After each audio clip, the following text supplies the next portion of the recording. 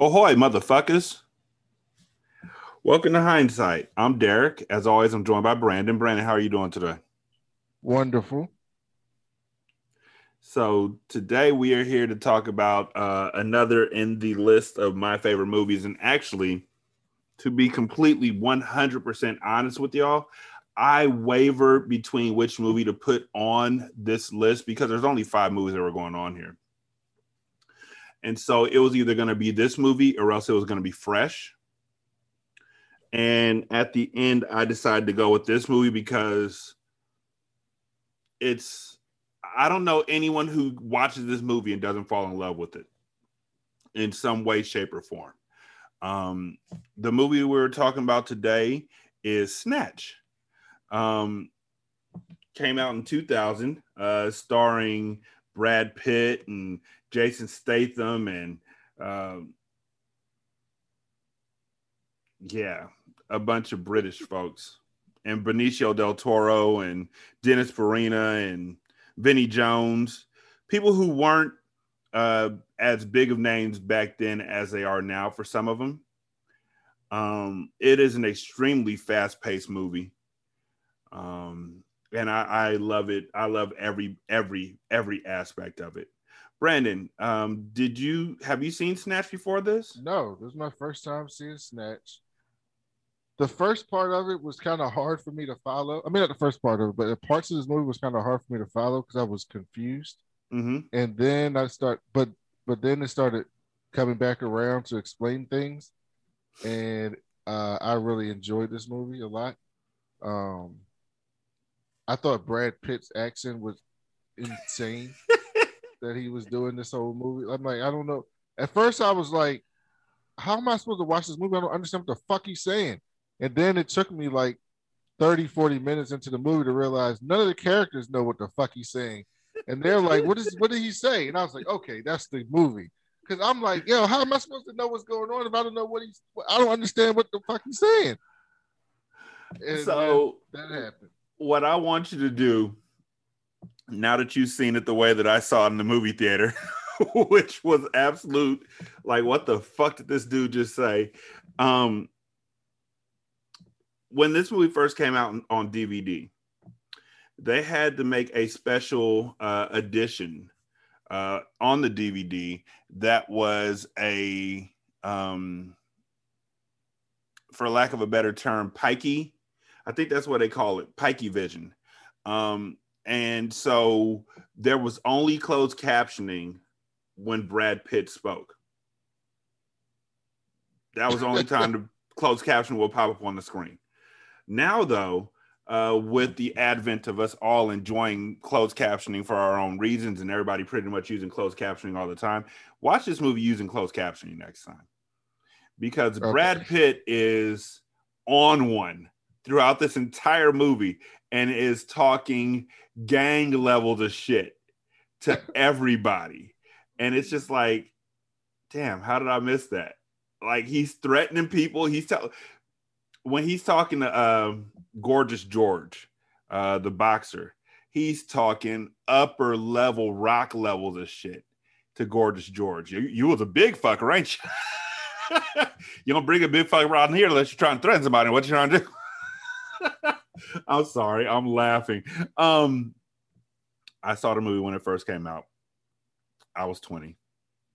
I don't know how I saw it. I'm pretty sure I watched it in the theater. Watched it and laughed until I cried at things that are still funny to me now that probably shouldn't be funny, like Tyrone the getaway driver. Um, and just had the best time in the world. Uh, Snatch is a movie. IMDb says it like this: unscrupulous boxing promoters, violent bookmakers, a Russian gangster, incompetent amateur robbers, and supposedly Jewish jewelers fight to track down a priceless stolen diamond. In Not reality, bad. huh? That's not bad It's synopsis. not, but it's it still would have you going into the movie and not knowing exactly what you're about to walk into, which is fine. I want you to walk into this movie and not know what you're going into. just know that it is a Guy Ritchie movie. If you've seen The Gentleman, this movie is pretty much the precursor to The Gentleman. As far as you're watching the movie and you see things and you don't know how it all comes together, and then at the end they have that thing that was really popular around the 2000s when they would have the Ocean's 11 scene where they show everything would come together. Movie starts with Turkish and Tommy, who are partners and boxing promoters, illegal bare knuckle boxing promoters. And they're telling us about how they're boxing promoters and what the fuck do they know about diamonds. It turns out that that's something that happened later on in the movie when they're in front of Bricktop, who's one of my favorite characters in the movie. But then after they get through that scene, they go to Benicio del Toro, who's playing Frankie Four Fingers. And he's trying to get into a jewelry. I don't even know a jewelry handler. It's like Jacob the Jeweler's back shop. I don't even know what to call that place. But everybody who works in the place is Jewish.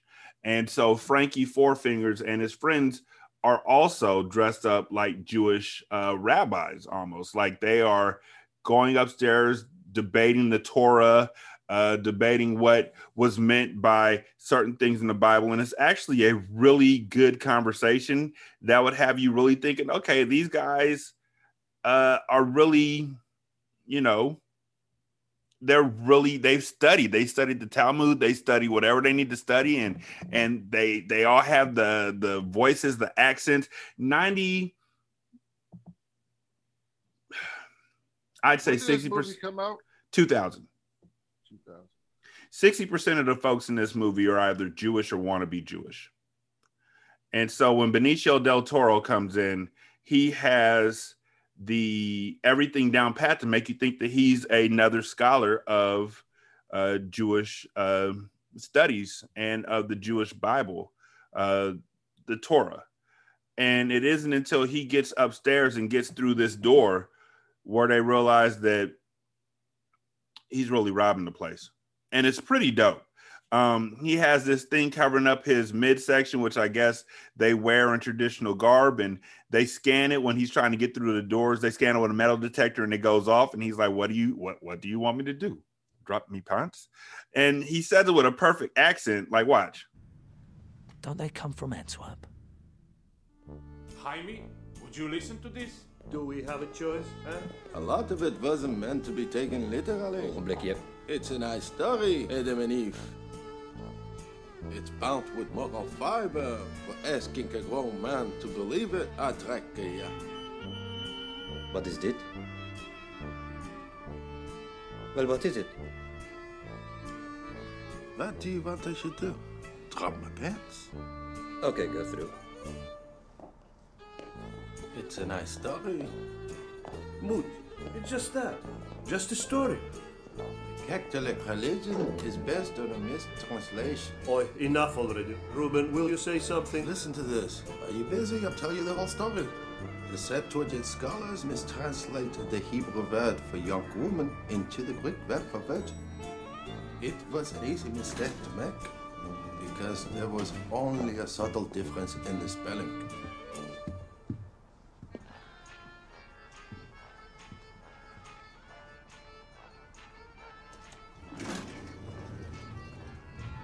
So they came up with the prophecy, behold, the virgin shall conceive and bears a son. You understand this? It was the virgin that caught people's attention.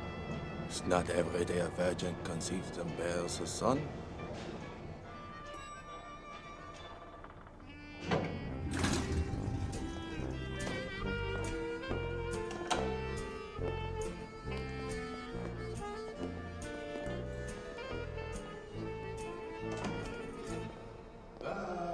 Leave that for a couple of 100 years to stew, and the next thing you know, you have the Holy Catholic Church. Oi, wait. What are you saying? I'm saying, just because it's written doesn't make it so. It gives them hope. It's not really important whether it's fact or fiction. People like to believe. I don't want to hear anymore. Anyway, who is it that we're seeing? Michael. Hello? Michael. Michael. He's there. Mutti. Ruth, let them in, please. Hey, let them through. Michael. Mutti, you have kept us waiting for half an hour. Are you trying to give me heartburn? Nope, he's trying to rob the place. And it's really, I think that this part is really impressive because of the way that they carried on that entire conversation from the moment they got on the elevator, from the moment they walked in through the scanners, all the way up the elevator, because they knew that they were being watched on camera and they had to maintain this facade of being scholars. And as soon as they made it through the door, pistol whip niggas. Where's the diamond? And it turns out what they're looking for is a 86 carat diamond. Yeah. And one of Frankie's men, who is the brother of ex-KGB member Boris the Blade, aka Boris the Bullet Dodger. His name is that because he dodges bullets. And so he takes Frankie's gun and he's like, yo, when you get to Frankie is Benicio del Toro. Okay. And the guy tells him, yo, when you get to London, go see my brother. He'll give you a gun. And he tells Boris, the brother tells Boris, look, I'm sending Frankie 4 fingers to you. Get the gun or get the diamond from him. You can't let it know it was us that stole it from him. He likes to gamble. So at the same time, Frankie has contacted Doug the Head, who's a jewelry retailer in London. He lives in the Jewish community of London, although he's not Jewish at all. But Doug contacts his cousin Avi in New York about the diamond, and Avi sounds very interested and tells Doug to keep Frankie close and interested in selling it to him. While this is going on at the same time, Turkish and Tommy are preparing for a big bout using their best boxer, Gorgeous George. Tommy is a bit overprotective at this point in time, and he's bought a gun from Boris the Bullet Dodger. The reason why he's overprotective right now is because they have, as boxing promoters, at some juncture of time, they each have to deal with Bricktop, who is a gangster, I guess should be said. He's a gangster. And anybody who messes with Bricktop ends up in his pocket, in his debt, and they don't want to be in his debt. And the reason why they don't want to be in his debt is because he's a pig farmer. And we'll find out later on that the pig farmers in this movie are pretty much the meanest motherfuckers in the entire world. For Tommy's newfound enthusiasm for firearms. Sooner or later, in the unlicensed boxing world, you're going to have to deal with that reason. Bricktop. If that's not worth a bet, I don't know what is. He doesn't look bad, does he? Oh no, Mr. Polkwood, he looks great. He'd do you proud, Governor. You reckon that's what people should do for me, do you, Gary? Do me proud? It's what you deserve, Mr. Polkwood. Pull your tongue out of my arsehole, Gary. Dogs do that. You're not a dog, are you, Gary?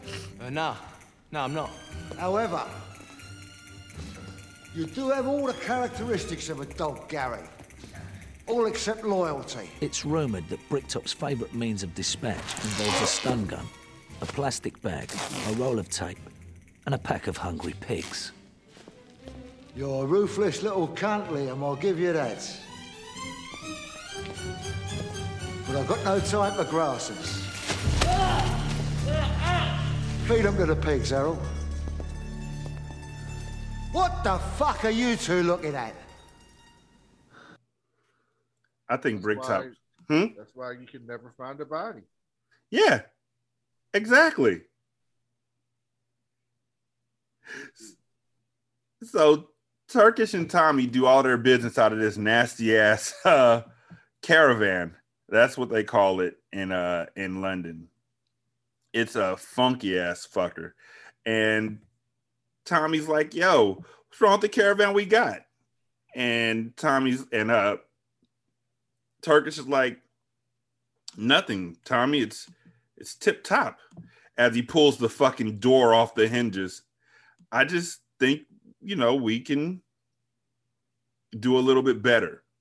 So he gave Tommy $10,000 and was like, come back with a new caravan for us. Tommy goes out to get the caravan with Gorgeous George. And while he's out getting the caravan with Gorgeous George, they are bargaining with a gentleman by the name of Mickey, who, what's the best way to say this? Mickey is a bare knuckles boxing champion. They don't know that. He also is high indecipherable. Like Brad Pitt put his entire foot into this performance. I have no idea. I have no idea what he's saying. Well, let's see. It's a campsite. A piking campsite. 10 points. What are we doing here? We're buying a caravan. Off a pack of fucking pikeys. What's wrong with you? This will get messy. Not if you're here. Oh, you bastard. I fucking hate pikeys. That's a fast car, mister. Not as flash as your bike, though, is it? Who are you looking for? Mr. O'Neill. You want me to go and get him? That's a good lad. Piss off. Are you going to go and get him for me? Yeah. Get up. I won't. And what are you waiting for? The £5 you're going to pay me? Oh, fuck off. I'll find him myself. £2.50. You can have a quid. Oh, you're a real tight fucker, aren't you? Now, there is a problem with pikeys or gypsies. What you doing, Potter? Get out the way back. You can't really understand much of what is being said. You tell me. Come about the caravan. Mr. O'Neill. Fuck, man. Call me Mickey. It's not Irish. It's not English. How are you? Fair, what is my contest for the horses, you know? It's just pikey. Fuck me. Just look at the size of it. How big are you? Hey, kids. How big is he? He's a big man, that's for sure. Hey, man. Come and look at the size of this fella. Bet your back's a little. Concert work. You look like a boxer. Get out of the way, Mickey. See if the fellas would like a drink. Oh, I could murder one. We know murdering done around here, I don't mind telling you. Get your hands out there, you cheeky little shite. Cup of tea for the big fella. Come on. Don't be silly, Mickey. Offer the man a proper drink, right? You little fucker. Is the big fella not coming with us? No, he's minding the car. What does he think we are? Thieves? I know, nothing like that, Miss O'Neill. He just likes looking after cars. Get dogs. Do you like dogs? Dags. What? Yeah, dogs. Dogs. Do you like dogs? Oh, dogs. Sure. I like dags. I like caravans more. You're very welcome. Still don't know what the fuck you said. Still have no idea. All I know is the cuss words. Gorgeous George got out the car and he was like, you a big fucker. After they buy the caravan from Mickey and Gorgeous George attached it to the back of their car to take off, they get about, and a dog. They also get a dag. They get about 5 minutes down the road before the fucking back wheels, the whole rear axle of the caravan pulls off and the caravan falls apart ruined. So they come back and they're like, yo, the caravan you gave us was shit. And Mickey's like, the fuck do I want with a caravan with no fucking wheels? Sorry, Mickey. Just give us our money back and you can keep your caravan. Why the fuck do I want a caravan? It's got no fucking wheels. You gotta sell us and fight. Oh, my dead body, anyway. Go on, go on. Man, Have you fight, okay, Mickey? now, we're You selling know what some other way. happens when you Okay. fight. You need to sit down. Give us a sit down. Fuck's sake.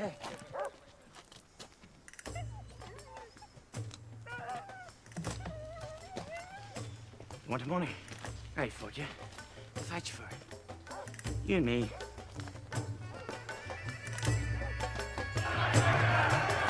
So Mickey said to Gorgeous George, if you beat me in a fight, I'll give you your money back.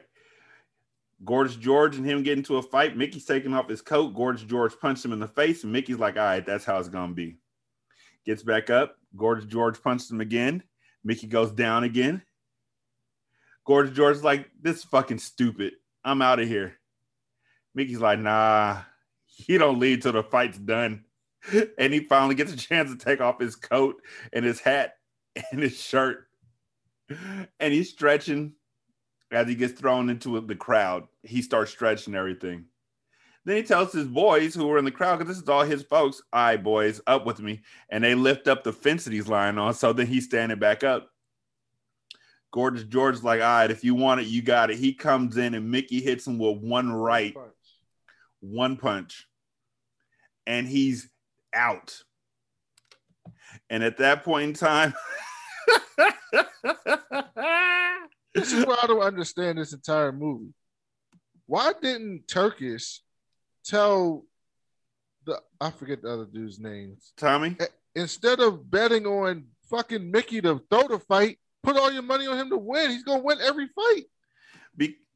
Because he really did believe.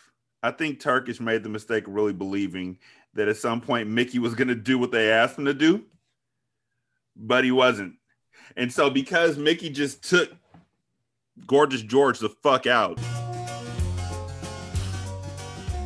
It turned out that the sweet-talking, tattoo-sporting piker was a gypsy bare-knuckle boxing champion, which makes him harder than a coffin nail. Right now, that's the last thing on Tommy's mind. Gorgeous doesn't wake up in the next few minutes. Tommy knows he'll be buried with him. Why would the gypsies want to go to the trouble of explaining why a man died in their campsite?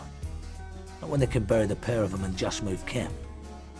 It's not like they got social security numbers, is it? Tommy, that's it, is praying. And if he isn't, he fucking should be. So, Gorgeous George gets back up, and his jaw is like shattered. Mm-hmm. It's done. And so Bricktop has nobody for his boxer to box against. So Tommy and Turkish go to talk to Bricktop and tell him that, their boxer is down and they have nobody to go up against him. And he's like, yo, what's going to happen is you're going to bring in somebody else and they're going to go down in the fourth. And I'm doing you a favor by doing this. And by him saying I'm doing you a favor, that pretty much means that they're in his pocket. Now, while this is happening, at the same time, a little bit further down, we meet up with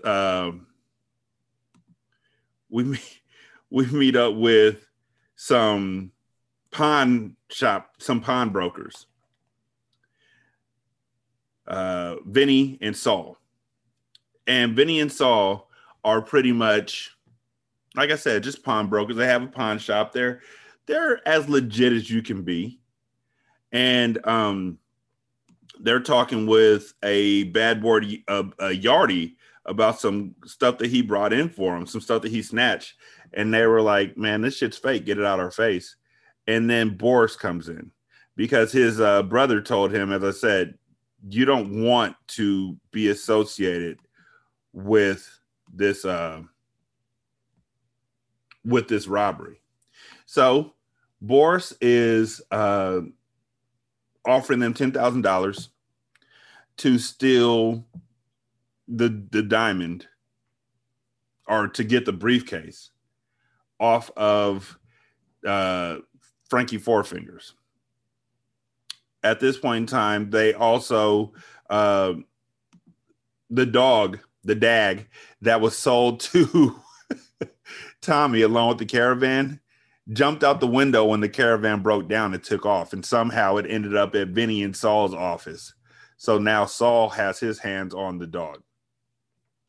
Not that it matters. They're discussing it, saying it better not be dangerous, when Boris walks in. Be dangerous. What do you think you're doing now? Well, I want to get used to the shop, don't I? Wait, stop the dog! Come back here! Right, Boris. Don't worry about the dog. I'm not. What can I do for you, Boris? I have a job for you. I already have a job. 50 grand for half a day's work. Go on. I want you to hold up a bookies.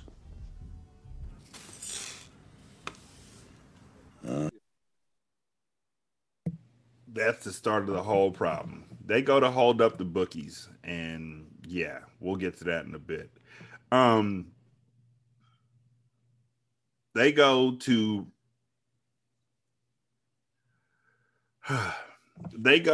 rob the bookies, and it turns out that there's no money in it. And because Bricktop, who owns the bookies, has shut down all the bets because, well, the boxer that he was supposed to have is out of commission. So while they're coming out of the bookies, well, before that even happens, let's introduce the rest of the people in their group.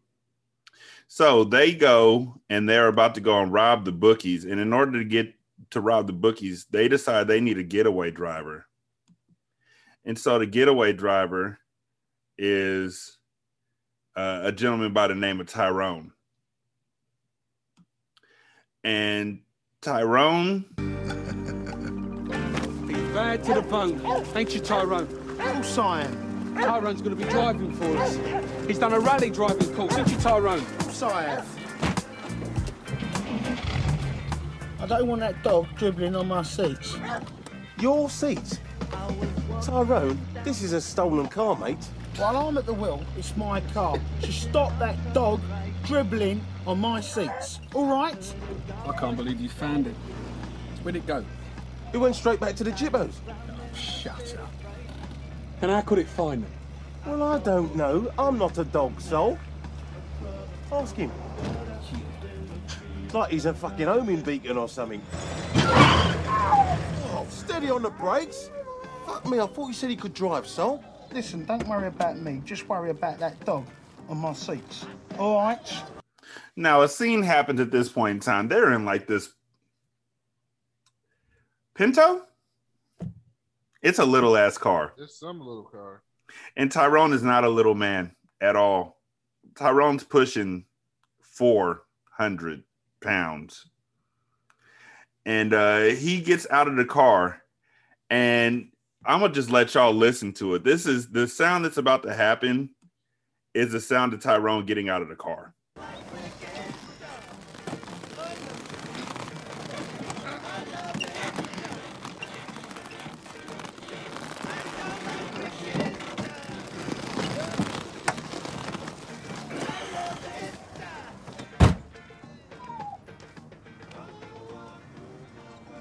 Oi. What? I thought you said he was a getaway driver. What the fuck can he get away from, eh? Don't worry about Tyrone. He can move when he has to. Just worry about getting us a gun, yeah? Yeah? What's that? This is a shotgun, Sol. It's a fucking anti-aircraft gun, Vincent. Yeah, well, I want to raise some pulses, don't I? You'll raise hell. Never mind pulses. So they have a shotgun and they go to the bookies, and that's when they find out that all the bets are off. In a scene that is absolutely insane. They attempt to rob the bookies, get told all bets are off. Hold on one second. This was so stupid. Hold on one second.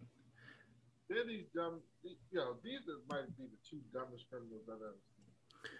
And the luckiest, because what happens is that Frankie Four Fingers is at the bookie. He's going in there to talk with the bookie, but he goes into the back first to take the unsnap the briefcase from his wrist that has a diamond in it.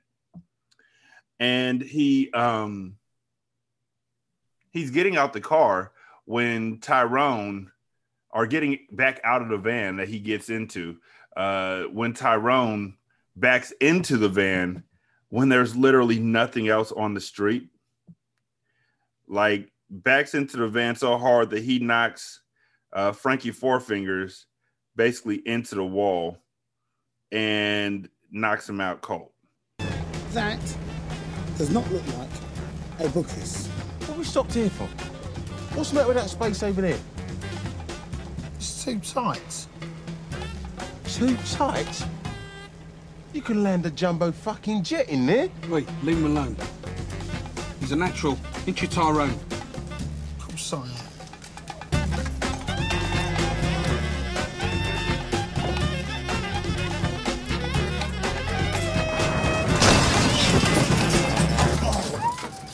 A natural fucking idiot. Tyrone, what you done? Yeah, Tyrone. What have you done? Look, you hassle me, you see what happens. All right, mate, it's all right. No, don't move it now. Otherwise people will see the damage. What'd you do that for? I didn't see it there. It's a 4-ton truck, Tyrone. It's not as though it's a packet of fucking peanuts, is it? It was a funny angle. It's behind you, Tyrone.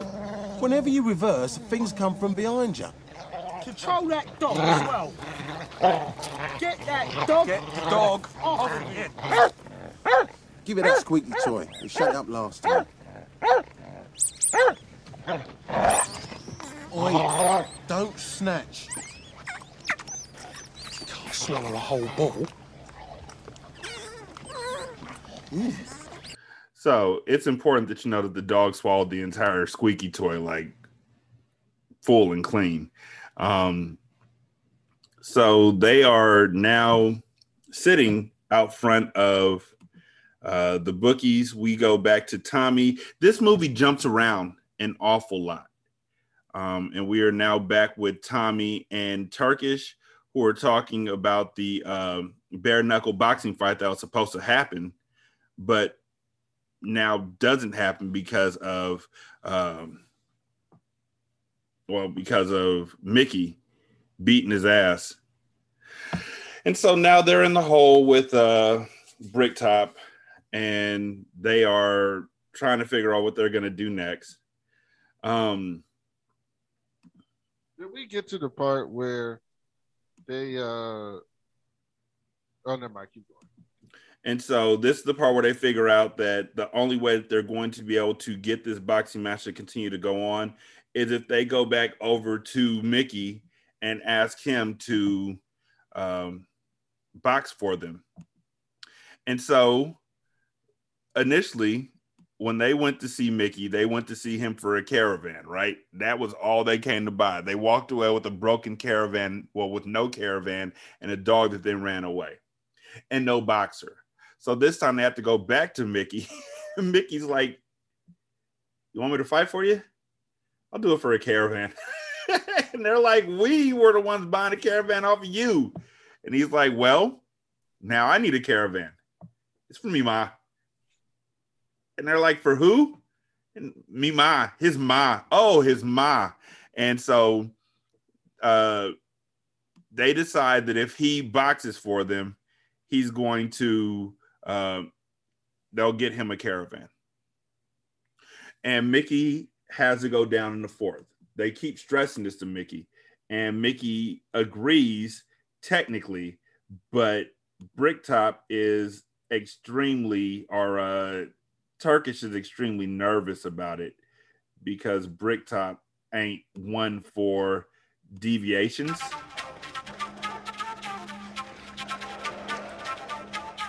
Bricktop runs an illegal bookies. They take bets on anything that involves blood and pain. Now I'm changing fighters, and Bricktop's going to exploit the situation. I'm going to pull my pants down, grease me up, and aim for penetration. And if I didn't have the replacement piker, he'd want to split me in half. They can charm the paint off walls, these fellas.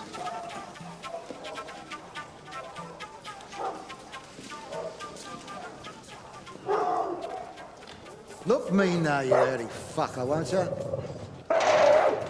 Shits himself when you put him in a ring. Poke him with a stick, you watch his bollocks grow. Do you like a dog fight, Turkish?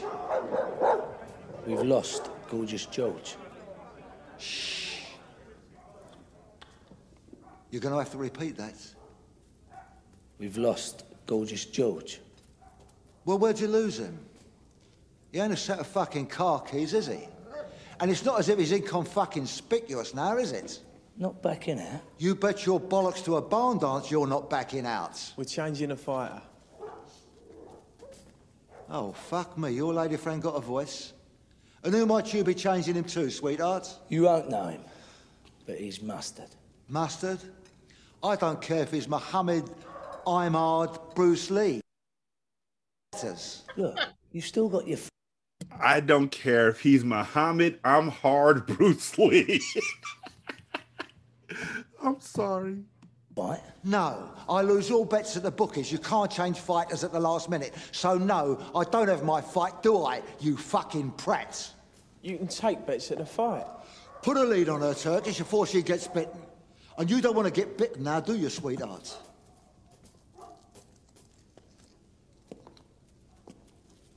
Make sure your man goes down in the fourth. You understand me now, don't you, Turkish? This is the one place I didn't want to be. In his debt. Which now means I'm in his pocket. You're on thin fucking ice, my pedigree chums. And I shall be under it when it breaks. Now fuck off. So, the fight is on. It's set up. Except for the fact that Mickey knocks out the dude that he's going up against in first round. And so one punch again. Also, between these times, Doug and Avi are talking to one another. And Avi is like, Doug, where's Frankie Four Fingers? And Avi is like, I don't know, I'm not his mom. Fingers. I don't know, Avi, I'm not his mother, but I'm seeing him later. When later? Well, he said he wanted cash, so he's coming back after he's been to a fight.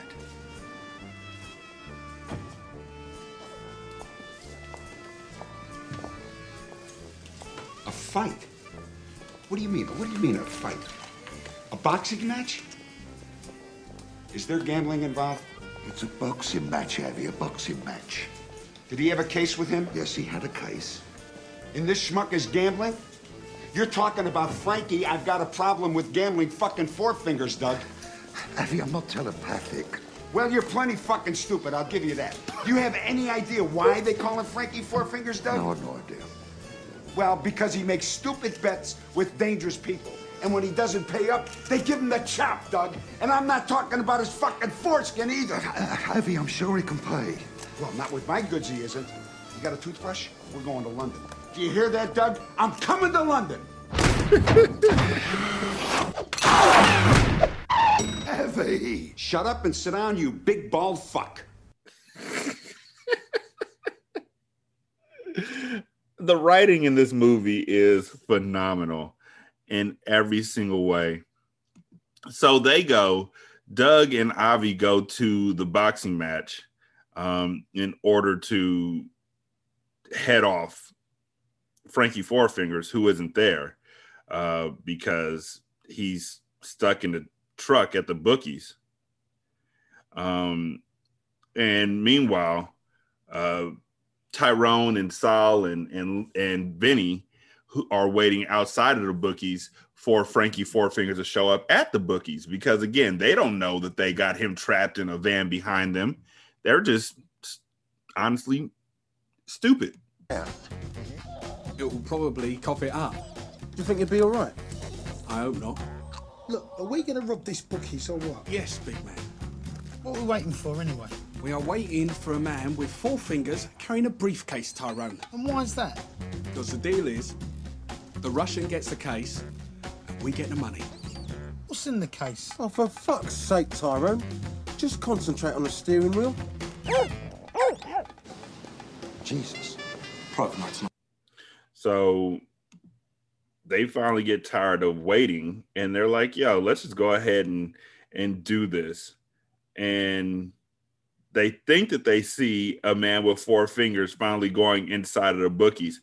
How they think they see a man with 4 fingers from across the street in the dark, I don't know. But they're like, yo, that's him. Let's go get him. I don't know. How many fingers did he have? I'm sorry, I couldn't get the binoculars out in time. Look, well, let's not stand on ceremony, mate. Let's start the show.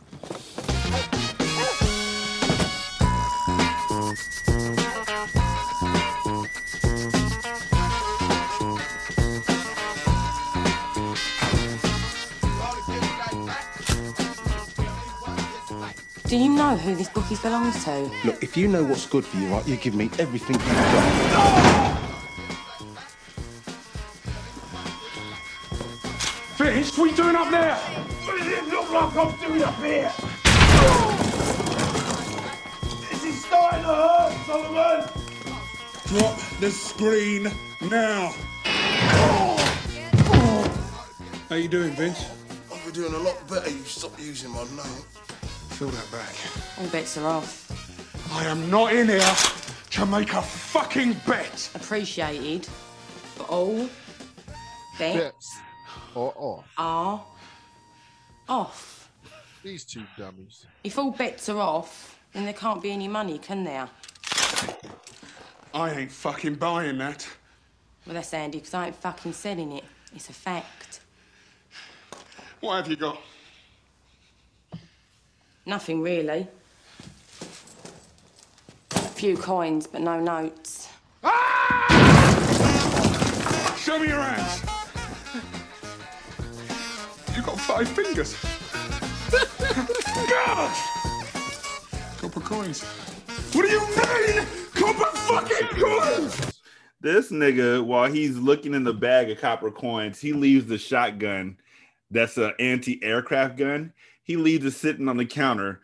The woman who is behind the counter grabs a shotgun, licks off a round at him, closes up the fucking security screens again. So now they're stuck in there. And locks the door. And locks the From door. the inside.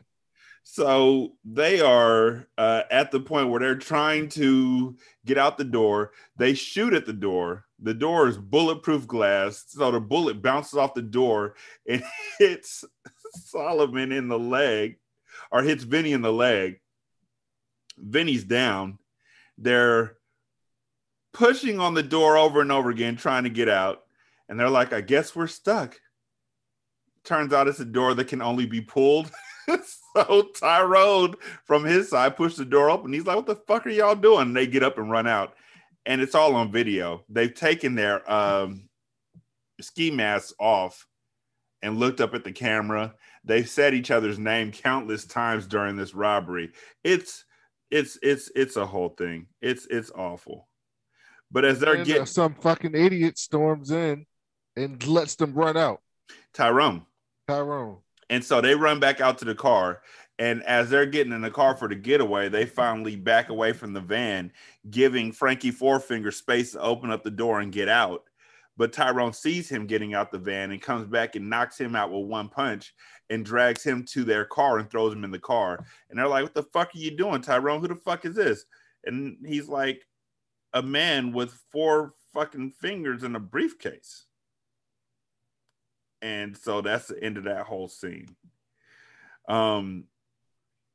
After that, they have the boxing match, the first bare knuckle boxing match in this movie, with a Mickey and whoever it is he's boxing against. And they're reminding Mickey, look, man, you gotta go down the 4th. Is that clear? You go down in the 4th. Corner, we have the young and unchallenged. So, Mickey, you're going down in the 4th. Is that clear? Just make sure he doesn't kill me before the fucking 4th. So give it up for the bone-crunching, one-punch machine gun, Mickey!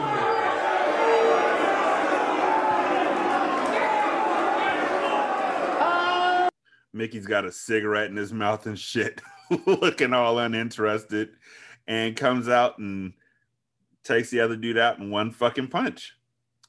And after he Mickey is literally the real life version of One Punch Man and shit. Mm-hmm.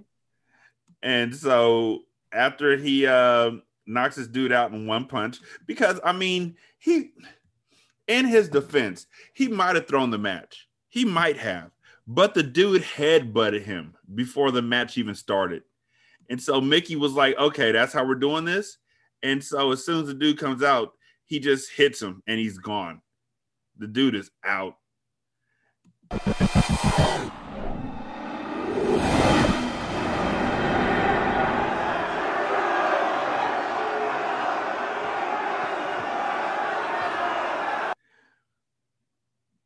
Tarkish and Tom here just looking at him like, how dare you? Do you realise I've just done fucking 40 grand, damn you? What's the fucking crack? I'll make it up to you. I ain't fucking happy, Bricktop. I'll make it up to you, I promise. Stand on me. Oh, that fucking pike has put me in it. Well, thanks for the tip, Bricktop.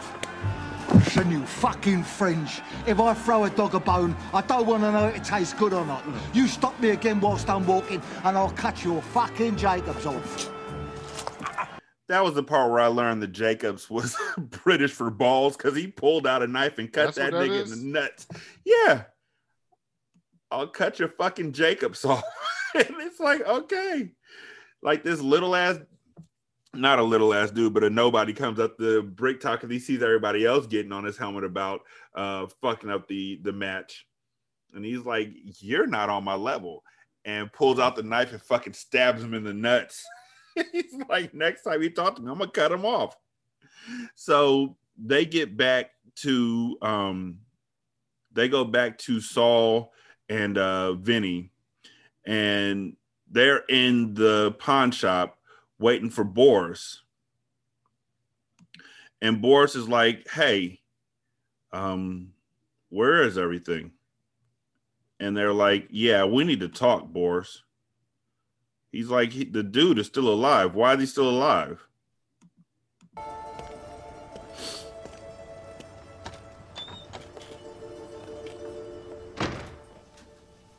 He's here. Will you explain it to him?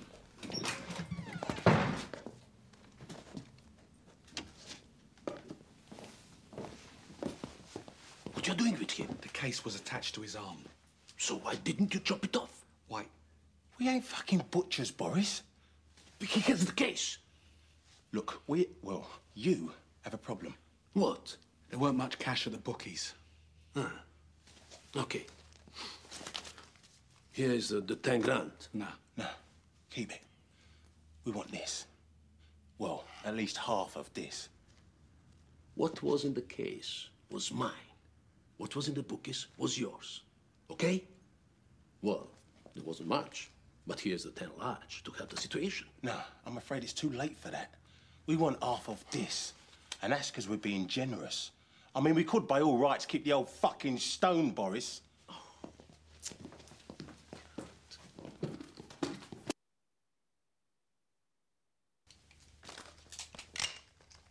Oh, Joe!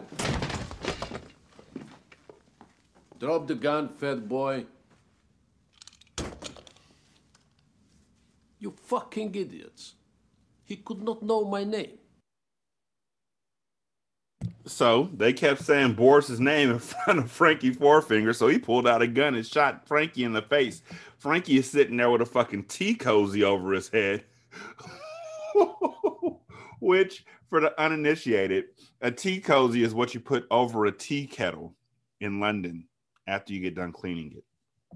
Anyhow, he's now sitting there with a bullet in his face and a fucking tea cozy and smoke coming out of the tea cozy. And they're like, he's like, he couldn't know my name. Now, you motherfuckers. Give me the stone. It's in the case. What? It's in the case. You put the stone in the case? Then open the case and give me the stone. The only man who knew the combination. You just shot.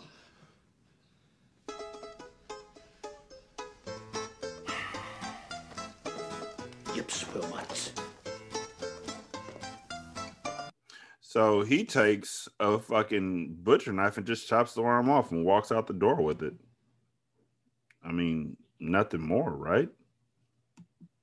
So Turkish realized that after that bare knuckle boxing fight, Bricktop is coming for him.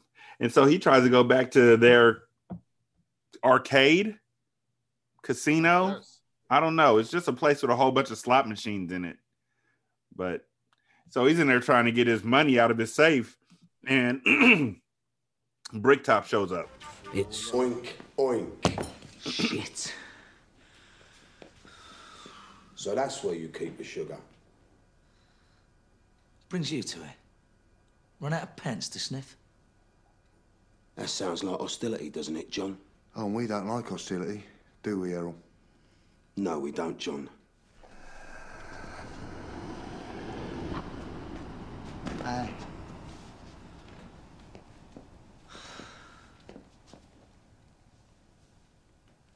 I just had them polished.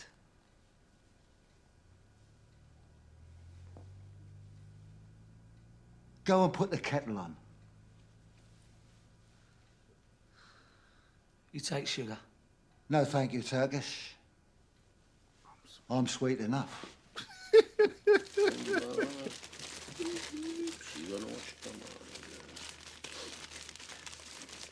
So we get back to Boris, who's chopped off the arm of Frankie Four Fingers. And he turns around and tells them, he's now your problem. I got what I wanted, which was the arm in the case. Okay. Yeah.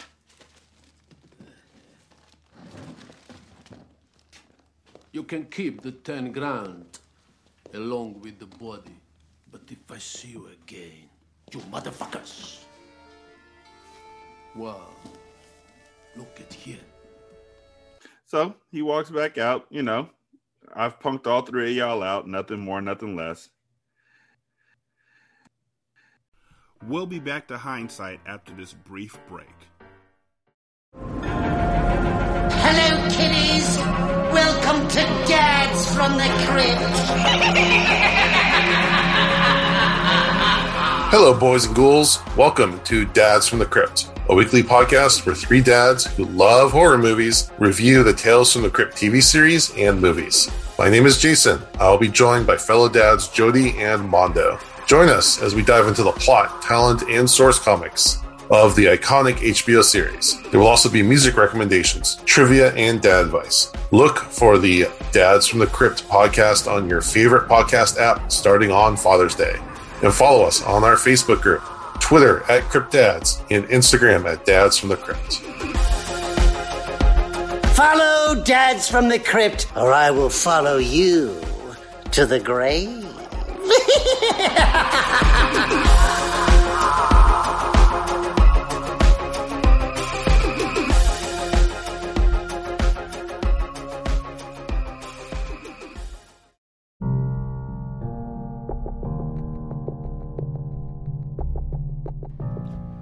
Scary ghosts. Creepy serial killers. Horrible horoscopes. All things that go bump in the night. Open Shutters is a creepy podcast guaranteed to make your skin crawl.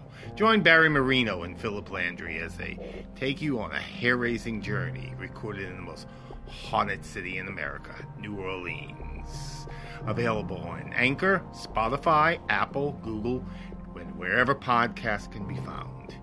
Enjoy the view from the open shutters. But don't fall out the window.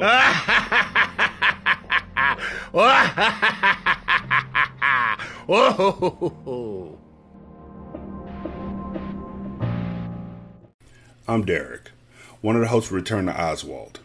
Return to Oswald is a podcast about the iconic HBO show Oz. And we started it quite simply because my friend Brandon has never seen a single episode, and we loved living through its horror. Scar, Brandon, and myself get together every Tuesday and discuss this show, episode by episode, season by season. We have great conversations and nothing gets held back. We respect each other too much to lie. And we talk about how absurd this show really is when you look back at it. Like, how long is the time frame in Oz? People are getting executed within like 3 days of getting there. And why do they show people if they're just going to kill them within 8 minutes? That did happen. And why hire so many rappers to play bit roles? Is there a quota? Why is there a direct pipeline between this show, The Corner, and The Wire? Oh, and The Sopranos. We didn't forget about y'all. Also, how does Adebisi's hat stay on? Why didn't anybody ever notice he had a CD player in his drawers? And why won't they put cameras up in that gym? These are all questions we talk about, and more. So, check us out. Go to linktree.com/HBO-RTO to find our latest episode. You can also just type us into your favorite podcatcher. Thanks for checking us out. That's me. Fucking role model. Bricktop tells Turkish, I'm sorry I'm laughing through this whole thing, y'all, but y'all got to realize this is like Coming to America to me as far as humor. But no, this movie is really fun. Bricktop tells Turkish, I need you to bring the pikey back. And this time, he fucking goes down the fourth. Okay? I've got a bare knuckle fight in a couple of days. I want to use the pikey. All right. Of course. Of course, fucking of course. I wasn't asking, I was telling. But this time, I do want him to go down in the fourth. And I do mean it this time.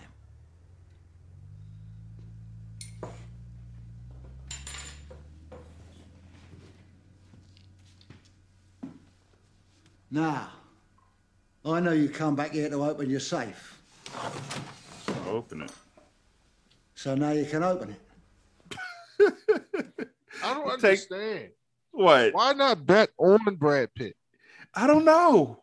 Or hire him as one of your... Maybe it's because you want your fighter to win. Fuck him.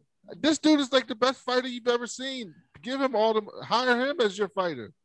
He's one punch everybody. Like, he's taking people... like out, laying them out completely, and you still won't bet on him. I'm betting on him every time, whether it's on the low or it's overt. I'm betting on him. But bet on him on the first round, you'll win every time. And if you don't win, then you're alive. I mean, I don't really see where the issue is in this situation. So they go back to Mickey and they're like, "Yo, we need you to box for us again."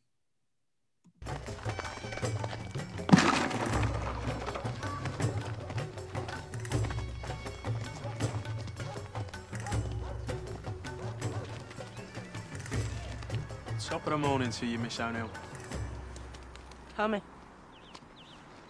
You're a snake in the grass, ain't you, Tommy? Where did they come from? You're looking for my boy, are you? Do you know where I can find him, Mrs. O'Neill? Yeah. I suppose you'd like to share that information with me, would you? I don't want you getting my boy into any trouble. Do you hear me? He's my only boy, and he's a good boy. He's coursing. What's coursing? Hair coursing. They set two lurchers, they're dogs, before you ask, on a hare. And a hare has to outrun the dogs. So what if it doesn't? Well, the big rabbit gets fucked, doesn't it? Proper fucked. Yeah, Tommy. Before the Germans get there.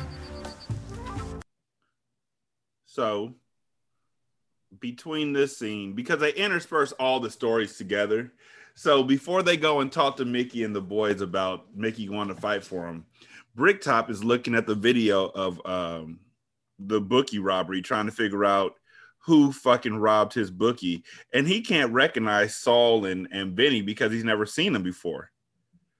But they recognize Tyrone. So they run in and they grab Tyrone and they threaten the shit out of him and sick dogs on him. And Tyrone gives up the information to him. Also, Mickey, they ask him to fight again. And he's like, I'll do it for another caravan. And he's like, they're like, well, this caravan's twice the size of the first caravan. He's like, well, it's not the same fight, is it? And they're like, well, let's bet about it. If we'll bet on the coursing. If the dogs get the hare, then you win and we'll pay you for the caravan. But if the hare gets away, you fight for free. Well, do you want to do it? That depends. On what? On you, buying this caravan. Not the Rouger, but the Rose. It's not the same caravan. It's not the same fight. What's the fucking size of the last one? Turkish, the five's twice the size. And my master needs a caravan. I like to look after me man. It's a fair deal. Take it. Mickey, you're lucky we aren't worm food after your last performance. Buying a Tart's Mobile Palace is a little fucking rich. Wasn't calling your mum a tart, I just meant... Save your breath and cool your parts. Hey, look, she wants a heck of 2 roof lights. The stylish house frame furniture. And the Scotter cushions with matching circle cover. Yeah. Right. It's a terrible parcel to the Periwinkle Blue bags. Have I made myself clear, bags? Yeah, that's perfectly clear, Mickey, yeah. Just give me 1 minute to confer with my colleague.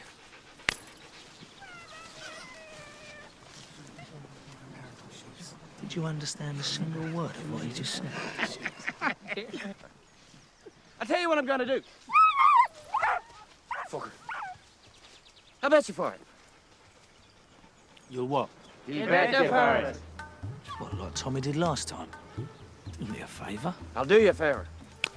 You have first bet. If I win, I get a caravan. And the buyers get a pair of them shoes. If I lose... Oh, fuck it. Oh, fuck it. I'll do the first I'll do the fight for free. Now, the last thing I really want to do is bet a pikey. However, I don't really have much of a choice. Somehow, I've got to get him to fight. If I lose, well, I don't even want to think about losing. Okay. I reckon the hare gets fucked. What? Proper fuck. The hare doesn't get fucked. The hare gets away. The hare gets away. And so now they owe him another caravan. And at the same time that this coursing match is going on, which for those y'all who didn't hear, coursing is when 2 dogs are set upon a rabbit. And if the rabbit gets away, good for the rabbit. If the rabbit doesn't get away, rabbit gets proper fucked. While the rabbit is running away from the dogs, Errol and the other guy, John, are chasing down Tyrone. And they have him in the back of the car. And that's when they take him to Bricktop with the... this part was cool. The juxtaposition? When like the 3 things happened on the road at the same time? No, we're not at that part yet. Oh, I thought that was this part. No, this is the part where he's asking where Bricktop is releasing the dogs on Tyrone so that then he'll tell them who robbed the bookies. Oh, yeah. And they end up putting Tyrone into a body bag. They don't kill him. They just have him in a body bag.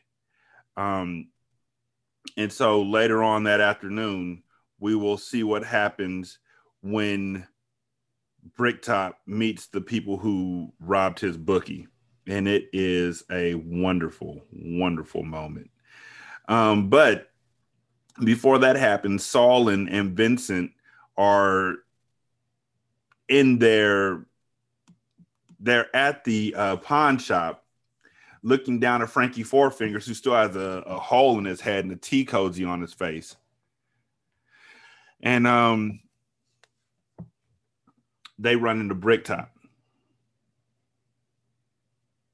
We cut back over to Tommy and Turkish, and Tommy is like, man, this is fucked up that we just lost to this dude. We were supposed to be the ones getting the caravan. And Turkish asked Tommy, well, why didn't you pull out your gun and bust a cap in his ass, Tommy? And Tommy's like, I got my gun right here. And it turns out the gun was sold to him by Boris the Bullet Dodger, which is a complete dud. Like it's fake as fuck. And so Tommy decides that he's going to go and confront Boris and get his fucking money back.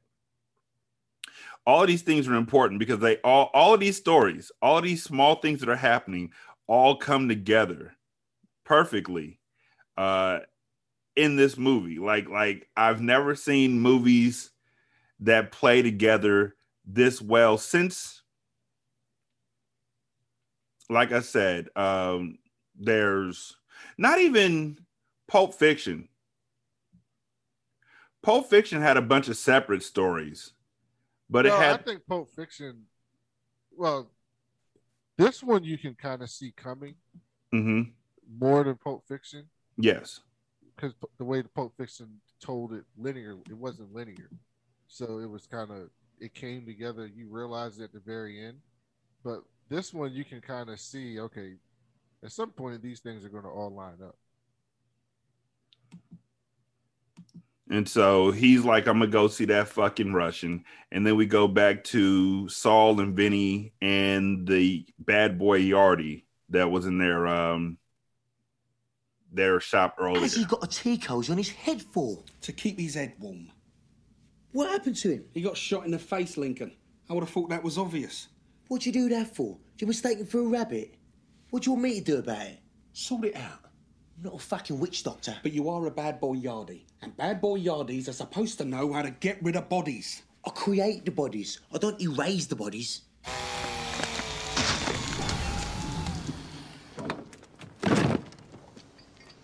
Looks like we're in, Governor.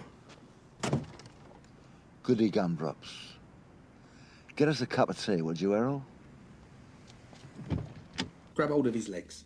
What do you think I want to grab him by? His fucking ears.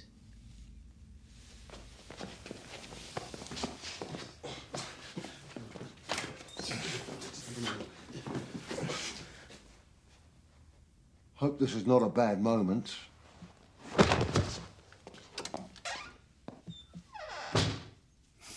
Do you know who I am? I do.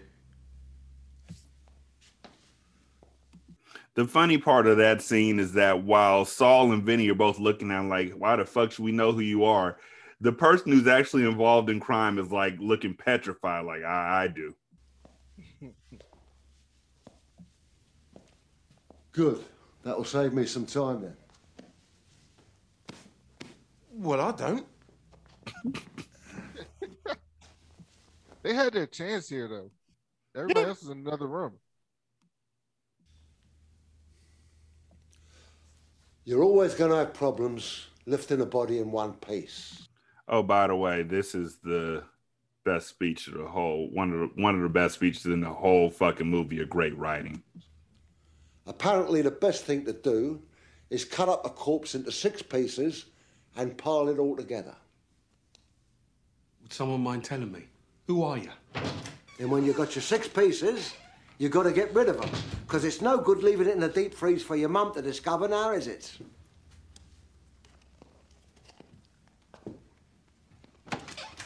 Then I hear the best thing to do is feed them to pigs.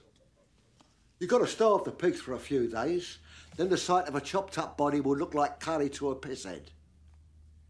You've got to shave the heads of your victims and pull the teeth out for the sake of the piggish digestion. You could do this afterwards, of course, but you don't want to go sieving through pig shit now, do you? They will go through bone like butter. You need at least 16 pigs to finish the job in one sitting, so be wary of any man who keeps a pig farm. They will go through a body that weighs 200 pounds in about 8 minutes. That means that a single pig can consume 2 pounds of uncooked flesh every minute. Hence the expression, as greedy as a pig. Okay. Well, thank you for that. That's a great weight off my mind. Now, I mean, if you wouldn't mind telling me who the fuck you are, apart from someone who feeds people to pigs, of course. Do you know what nemesis means? A righteous infliction of retribution manifested by an appropriate agent. Personified in this case by a horrible cunt. Me.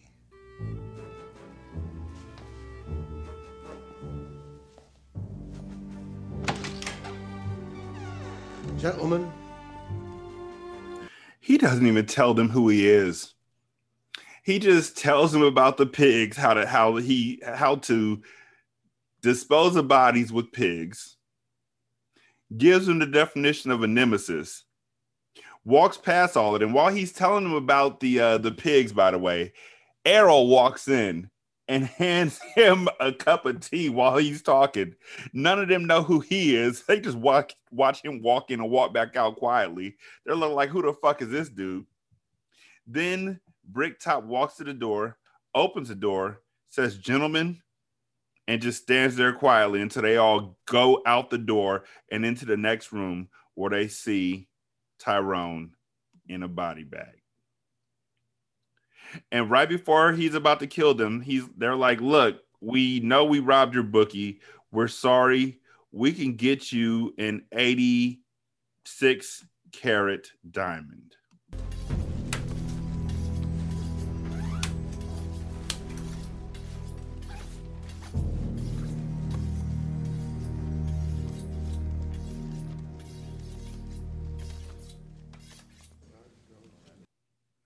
So Avi is mad about still not having his diamond back, not being able to find Frankie Four Fingers. And he's like, hey, I need y'all to, he's back with Doug the Head. And he's like, I need to figure out where my diamond is. Call Frankie Four Fingers. And Doug's like, I can't call Frankie Four Fingers. What do you want me to do? I'm not a fucking bounty hunter. And Doug's daughters are like, what about Bullet Tooth Tony? Bullet Tooth Tony. Who's Bullet Tooth Tony? You silly fuck. He's a liability. He'll find you Moses in the burning bush if you pay him to. You are gonna die, Tony. He got shot 6 times, had the bullets moulded into gold. I shoot you. You're gonna die. Yeah, he's got 2 in his teeth that Dad did for him, so he loves Dad. Why don't you fucking die? He's the best chance you've got of finding Frankie. 6 times. In one sitting. You're in trouble now. Well, that sounds promising. What are we waiting for? I'm coming. So they call Vinnie Jones, well, Bullet Tooth Tony, played by Vinnie Jones. And Bullet Tooth is a bad, bad motherfucker. This was the first time that I had ever seen Vinnie Jones before in any movie. Like after this, I saw him in Gone in 60 Seconds. I saw him all over the place. But this was my first time seeing him in any type of role. And I thought that he was like fucking awesome. Doesn't talk much, but when he's talking, like initially when he shows up on the screen, he's beating somebody to death with a car door. Like slamming their head in the car door over and over again. And then he answers the cell phone. He's like, bonjour. And they're like, yo, we need your help with this. After that happens, they go back over to Saul and Vinny, who are begging for their lives. What have you got to tell me that's so fucking important? Mr. Bolford, why do you think we got a dead man missing an arm in our office? Talk to me. Tell me. 4 days. You give us 4 days, and I will get you a stone the size of a fucking home. I kid you not. What do you think, Errol? I think we should drip dry him, Governor, while we got the chance. It was a rhetorical question, Errol. What have I told you about thinking? You've got 48 hours. You can keep that silly fat wanker, the lads can't lift it. 48 hours. After that, it's your family. And the pigs finish what the dogs don't do. So, yeah. Next up, we have Avi and Doug. 3 days. He said, make it 2. Well, initially they said we need 4 days to find it. He's like, you got 48 hours. And then we're going to feed you to the dogs. And then the pigs can clean up whatever the dogs can't eat. Also, we're going to leave you Tyrone because our guys can't lift him. There is a man I'd like you to find.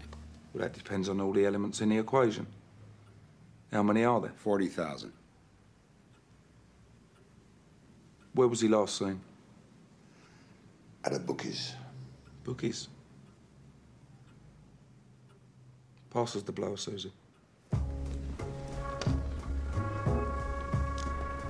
A bookies got blagged last night. Blagged? Speak English to me, Tony. I thought this country spawned the fucking language, and so far nobody seems to speak it. Blagged? Robbed?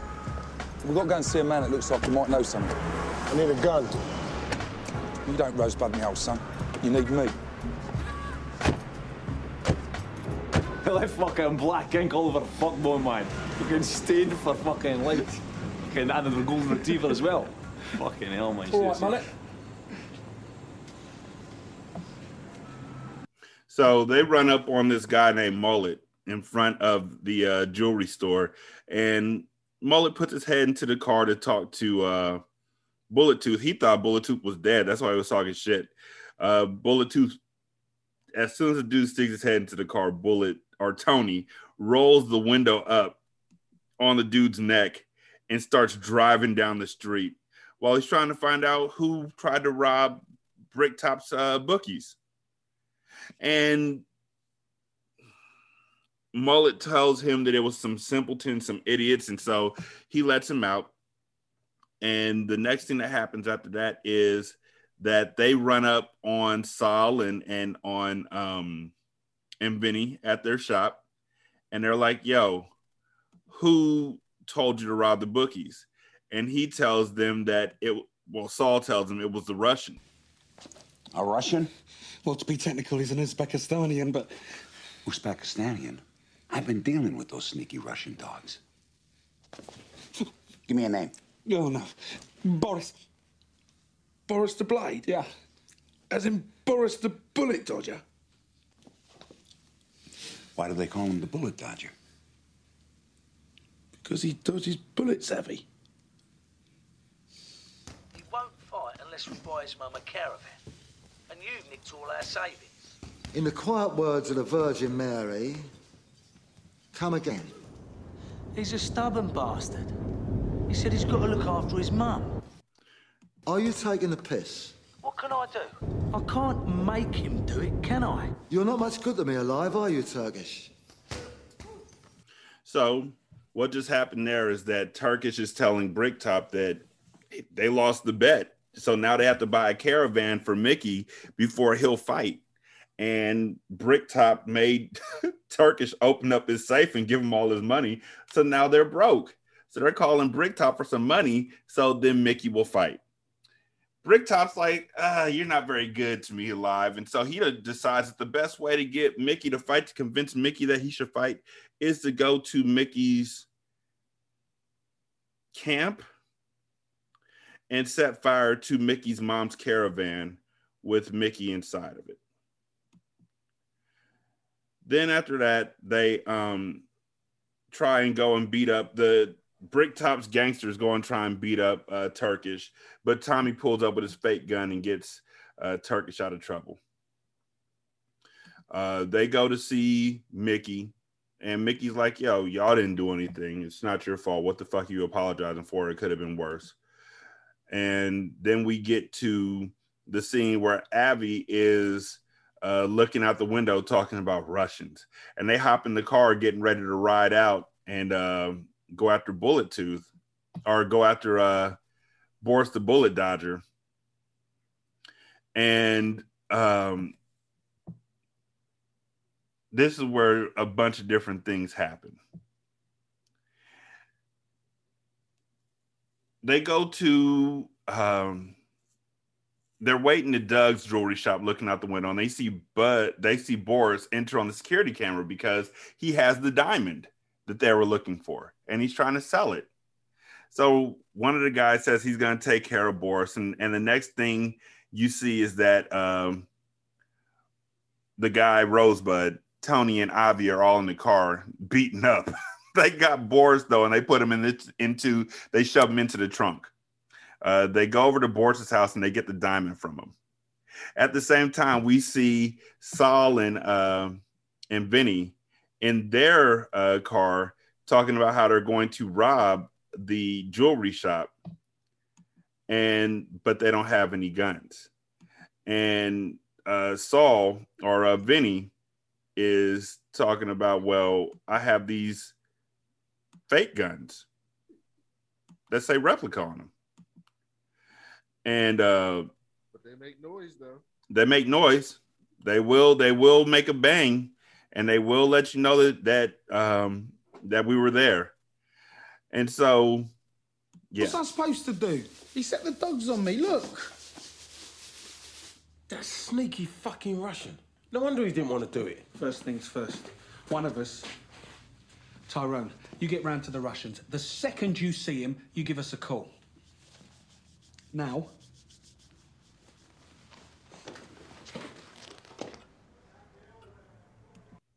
So all of these stories right now are happening like concurrently. Talk or not? And so Replicas. They look the shit, don't they? And nobody is going to argue. And I got some extra loud blanks just in case. In case we have to deafen them to death.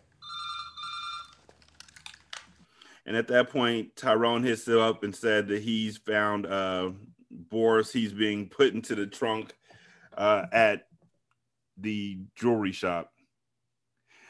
So they come over there to get him. And as they're going down the street, let's see how we can make this all make sense. They get into the car. They're riding off and they run over Boris. The reason why they run over Boris is because Boris is in the middle of the street walking around aimlessly. The reason why Boris is walking around aimlessly is because Tommy and Turkish are also on their way over to the jewelry shop, or they're just riding down the street aimlessly, talking about why milk isn't a good thing to drink, because Turkish is drinking a container of milk. And so Tommy grabs the container of milk out of Turkish's hands and throws it out the window of the truck that they're driving. And suddenly they hear a huge a horn honking and a crash. And they're like, oh shit. So the next thing we do is we fall into Bullet 2 Tony and Avi's car. And Avi is like,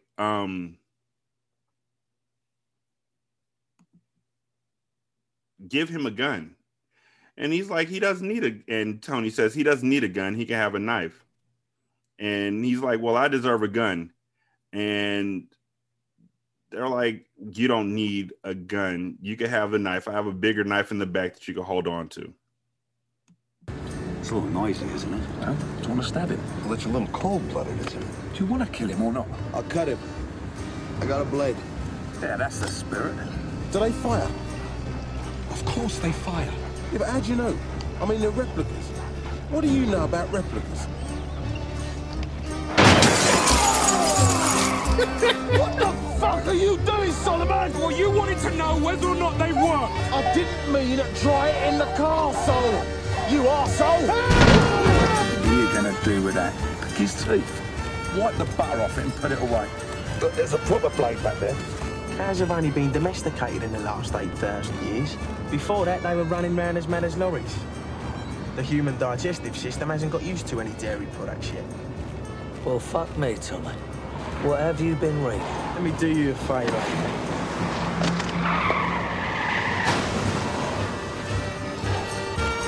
So the milk they throw out the window lands on the windshield of Tony and Avi's car. Tony and Avi, not being able to see, crash into a light pole. The blade that Rosebud was pulling out when he was like, I got a bigger blade than that, he pulled out a fucking sword. It impales him. He's dead. Also, the impact of the crash has caused the trunk to open up. Boris gets out. Boris is walking around the middle of the street because he has a bag over his head, and he's just inching around in circles trying to figure out what's going on when he gets hit by a car. The car is Solomon and Benny, who are distracted because of the blank that just went off in their car. And so they all go into a bar to kind of, soothe their ills.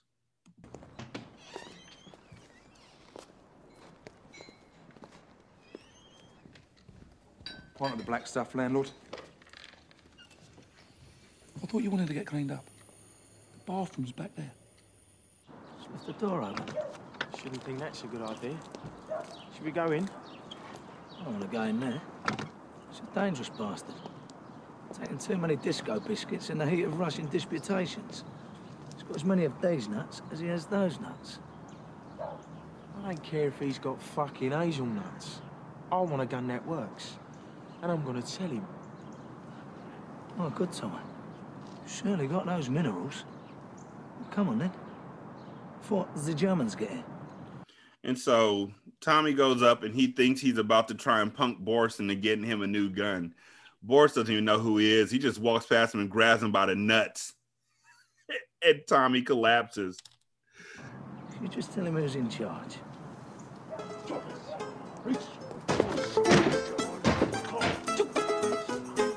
Boris.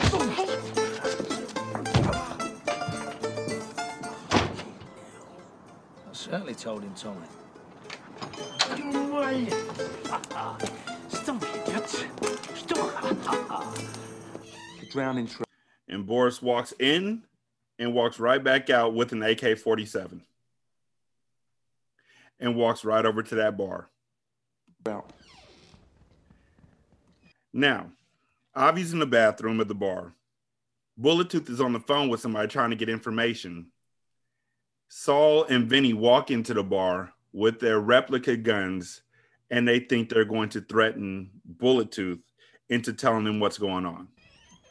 Come and pick us up. And Doug. Sharpish.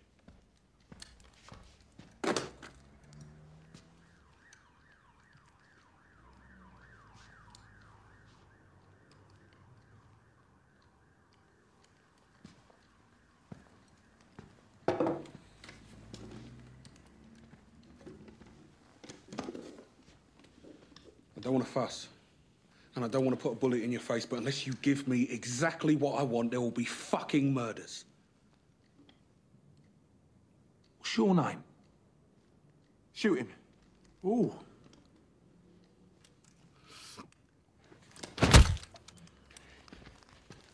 Let go of the gun.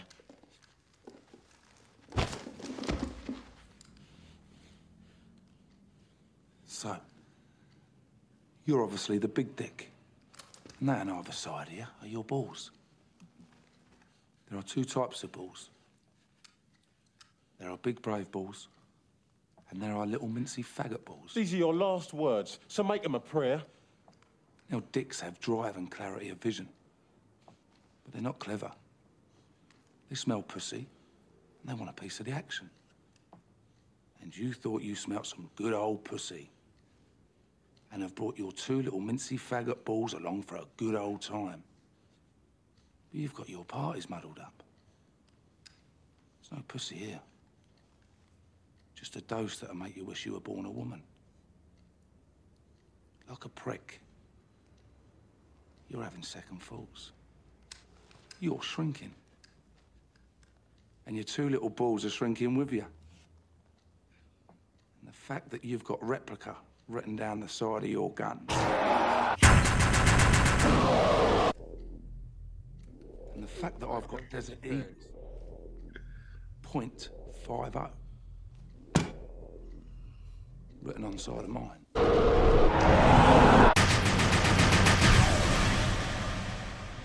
Should precipitate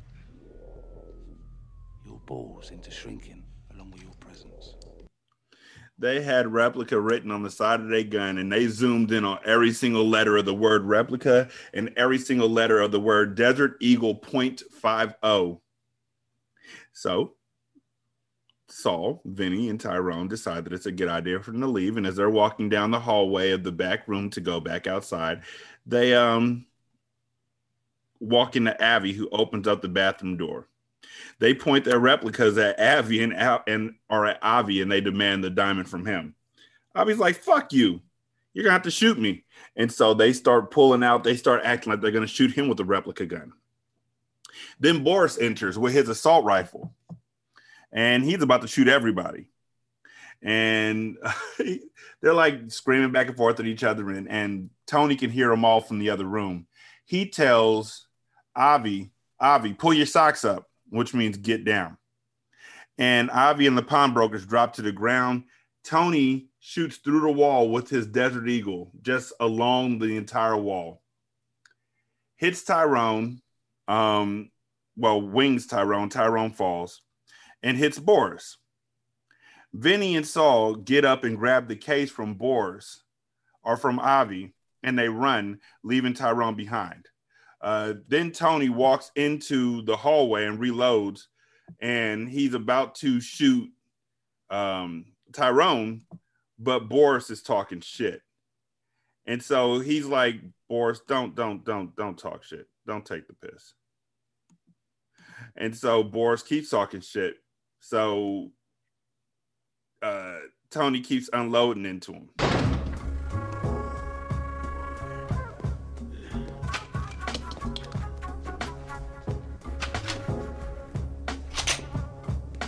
Avi, where's the case?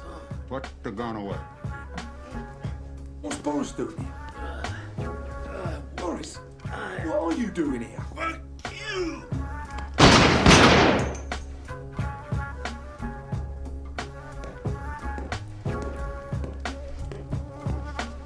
Where's the case? You piss. Don't take the piss, Boris. I'll show you now. Fuck you! Almost. Fuck's sake. After he does that, he's about to shoot Tyrone, but then it turns out he's out of bullets, and he's like, you lucky motherfucker. Saul and Vinny have the diamond, but they really don't, because they need to go and give it to Bricktop. But Vinny thinks he has an idea. All right. Give me a minute. It's a bit fiddly. He stuffs it down his pants, and he's reaching down to get it, and he's like, I hid it just in case we got mugged. I don't know how he hid it in case he got mugged from the bar out to the car. But he pulls out the diamond, and he's like, who do you think's going to try and rob us? We're two black guys who just came out of a bar carrying guns. Who the fuck's going to try and rob us? Bullet Tooth Tony and his friend, Desert Eagle .50. What have they got to do with anything? They're both staring straight at me. You should never underestimate the predictability of stupidity. Now out of the car and leave your war pistols behind. Look, just tell him the stone's back at the office. I think that's ain't. So they go and they tell him that the stone's back at the office. So they go back to the office. The next thing that happens is that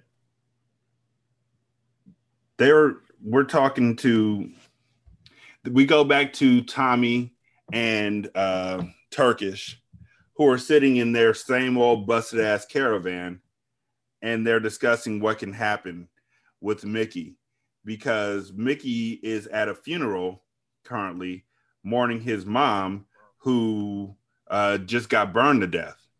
And at their funerals, they drink a lot. And so they're not worried about whether or not Mickey will knock the other man out. They're worried about whether or not Mickey will even be able to make it to the fight, because he's going to be so damn drunk. And so they go to see Mickey, and Mickey is laid out. And they're like, Mickey, we got to go to this fight. Meanwhile, Bullet 2 takes Saul and Vinny back over to their the pawn shop to get the stone that was left back allegedly at the pawn shop. And when they get back to the pawn shop, the dog, which they had chained up in the pawn shop, has gotten loose and has fucked up their entire office, like ripped stuff apart. This is why dogs, you don't just leave them unwatched when you don't know what they're going to do. but destroy their entire building, like piss all over the floor, stuff like that. And they say that the diamond is inside of a box, and they go to see it, and the box is open, and they're like, well, the dog must have eaten it. So Avi is like, yo, Tony, give me a knife. I'm going to open up the dog. It's a bit funky in here, isn't it? Open the window.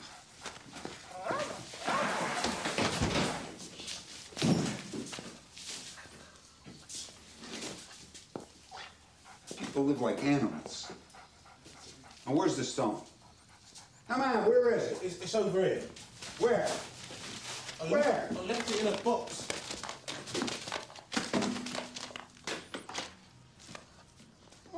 It's empty. I'm getting heartburn. Tony, do something terrible. No, I'm being serious. The dog. The dog must have had it. Now then, let's have a look, shall we? Tony? What? Look in the dog. You mean look in the dog? I mean, open him up. It's not a fucking tin of baked beans. What do you mean, open him up? You know what I mean. That's a bit strong, isn't it? No, you can't do this. It's fucking squeaking! Man, you never heard a dog squeak before? Get that goddamn dog. So they're like, I don't want to cut open the dog. He's squeaking. Avi's like, you never heard a dog squeak before? Give me the gun. The dog gets loose. He's running all over the floor. Avi starts shooting literally just randomly. The dog hops out the window. Avi's like, yo, Tony, come on, let's go.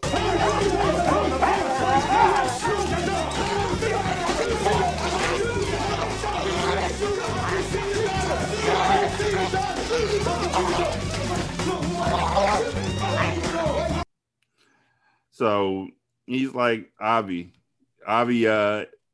shoots all over the place trying to get the dog. The dog is gone. And Avi turns around and he's like, Tony, let's go. Tony. But it turns out that while Avi was shooting all over the place randomly, he happened to shoot Tony, and Bullet 2 Tony is now dead. So Avi, being of sound mind and body and being from another state or another nation, hops on a plane and goes back to the United States. I hate fucking dogs. Come on, Tony. Tony, come on.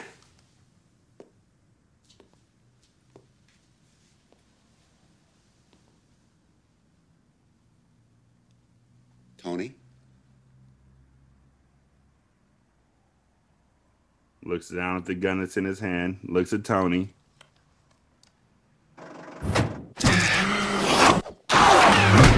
Anything to declare? Yeah, don't go to England.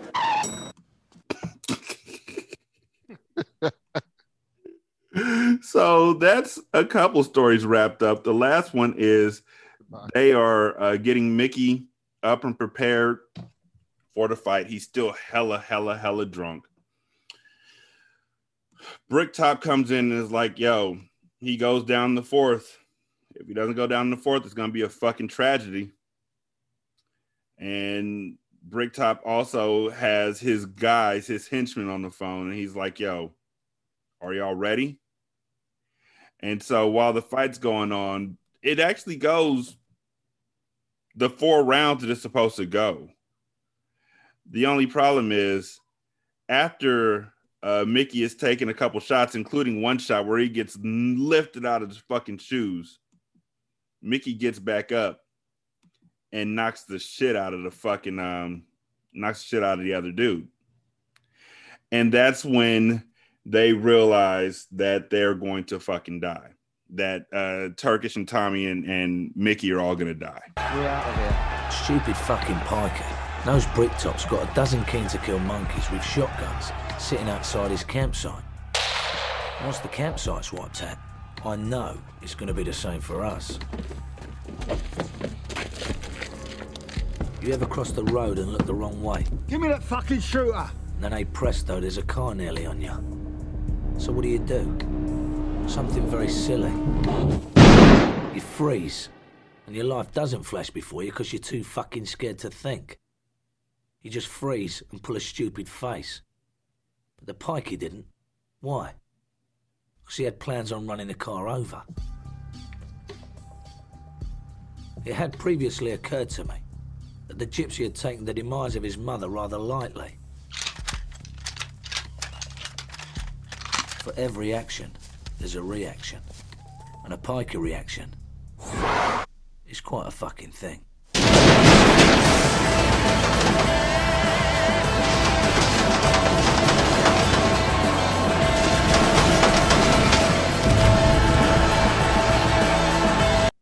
So, as Bricktop's men were standing at the top of the hill, waiting to shoot up the campsite, the other fellas from the campsite are waiting in the bushes for Bricktop's men to go to their spots, and they jump out with their guns and riddle them up with bullets. That's the first thing that happens. Second thing that happens is that they go to the car that Bricktop came in, and they shoot his henchmen that are in the car with him, or they're in the car waiting for him.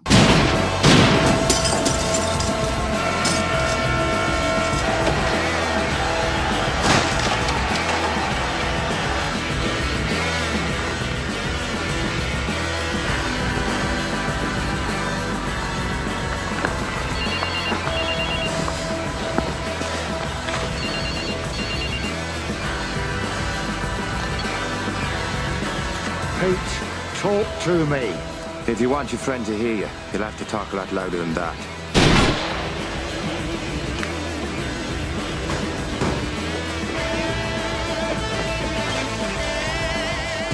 Give me that fucking shooter. I'll give you your shooter, you cunt.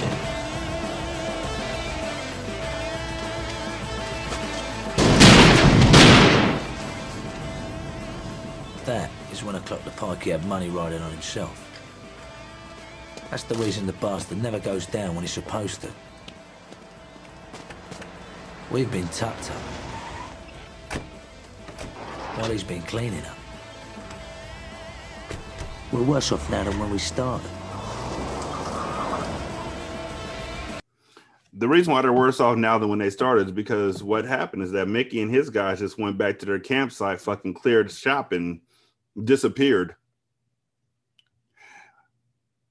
The next day, they go over to the campsite to witness the carnage. And while they're there, some cops pull up and they're like, "What are y'all doing there?" And the dog that ran away, the dog that Tony got killed over, is running back through the campsite of the Pikeys. And Turkish is like, "We're walking our dog, aren't we? Tommy, go get the dog."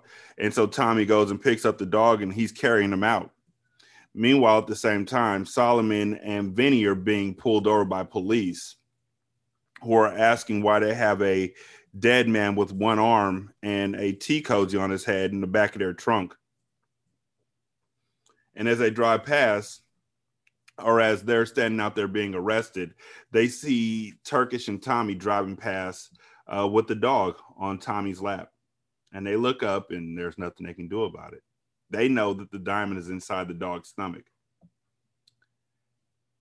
Turkish and Tommy decide to keep the dog, but in exchange for keeping the dog, Turkish demands that Tommy takes the dog to the veterinarian. The vet does surgery on the dog and finds a squeeze toy, a half of a shoe, and a diamond inside of the dog. And now we go back to the first scene of the film when Turkish and Tommy are sitting nervously across from an unseen man. and it turns out it's Doug the head, who says he might know someone interested in the diamond. And the last scene we see is Avi boarding a plane back over to London. And that's the end of the movie. Great movie. Excellent movie. It's going to be added to my yearly watch list. I enjoyed it greatly. I hope so. And watch it with the closed captioning on. Well, yeah, I need that because I have no fucking clue. It's completely different. Brad Pitt, when he found out he was going to be playing a boxer, he became concerned because he had just finished shooting Fight Club and didn't want to play the same type of role again. But he took it because he wanted to work with Guy Ritchie so fucking badly. But when Ritchie found out that Brad couldn't master a London accent, he gave him the role of Mickey the Gypsy. So Brad's character and indecipherable speech was inspired by many critics' complaint about the accent of the characters in Lock, Stock, and Two Smoking Barrels. Guy Ritchie decided to counter the criticisms by creating a character that not only couldn't be understood by the audience, but also couldn't be understood by the characters in the movie.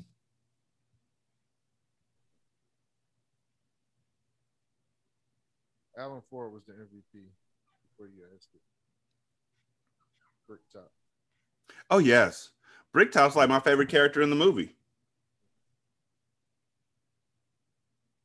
Oh, also, Lenny James, who plays Solomon and was in The Walking Dead. In the scene where he's shooting, where they're at the bookies and he pulls out the shotgun and everything, when he fired the hole in the wall at the bookies, he actually hit himself in the dick with a shotgun, but continued the scene, and they kept the footage in the film. That's why he looked so in pain.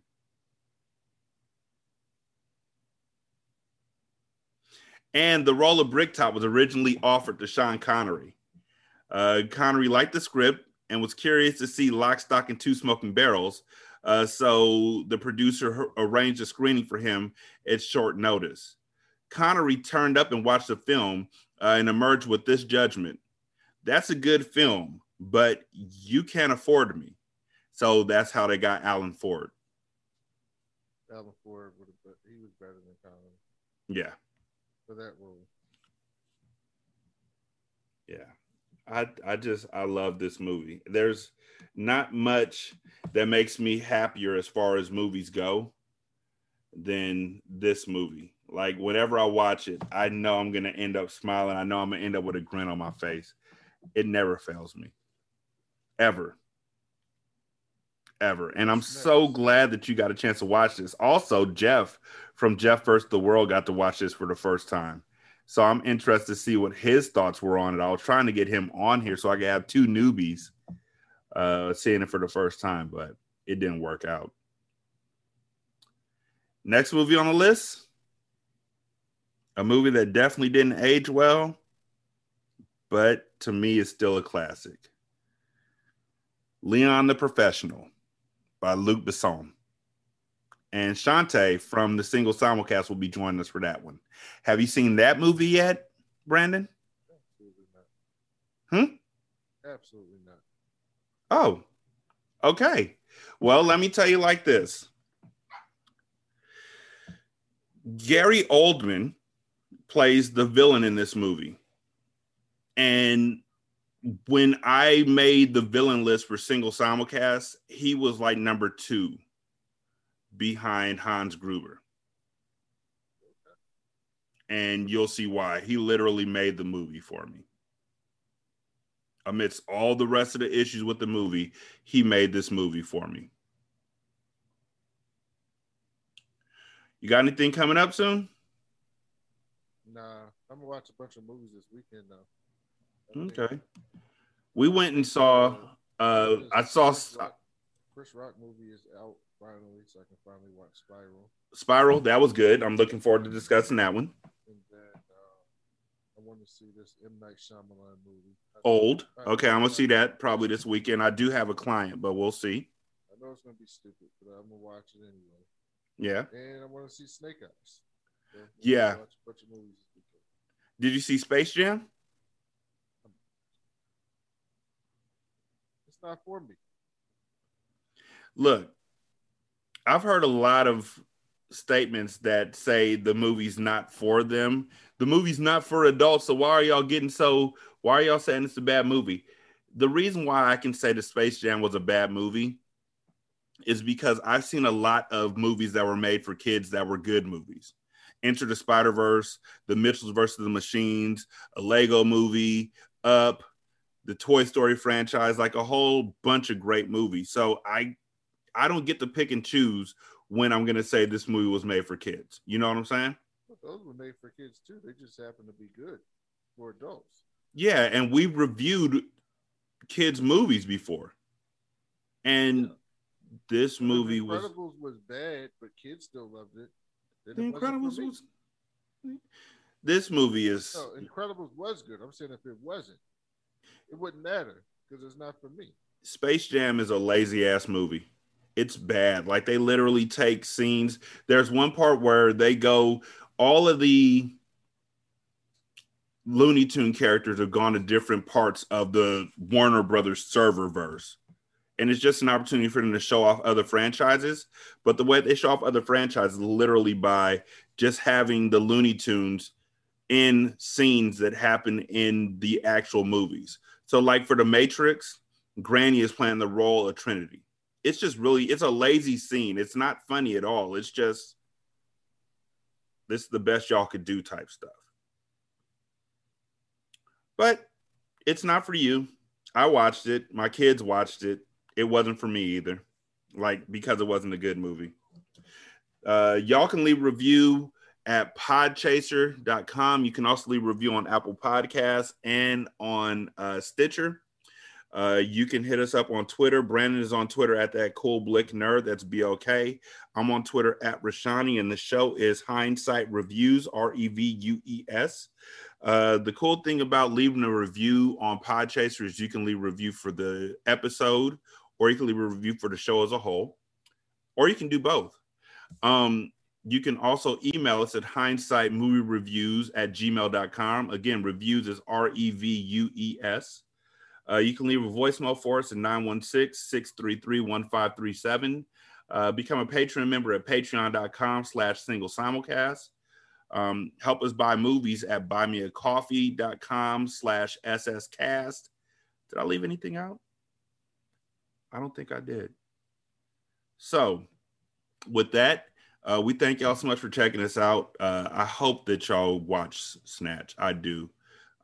Because as good as it is to talk about it, it is a visual masterpiece. It's like a delight to watch. And so you got to watch it with the closed captioning on. Thank y'all so much for checking us out. We greatly appreciate it. Y'all be good. We're going to holler at you later. Peace.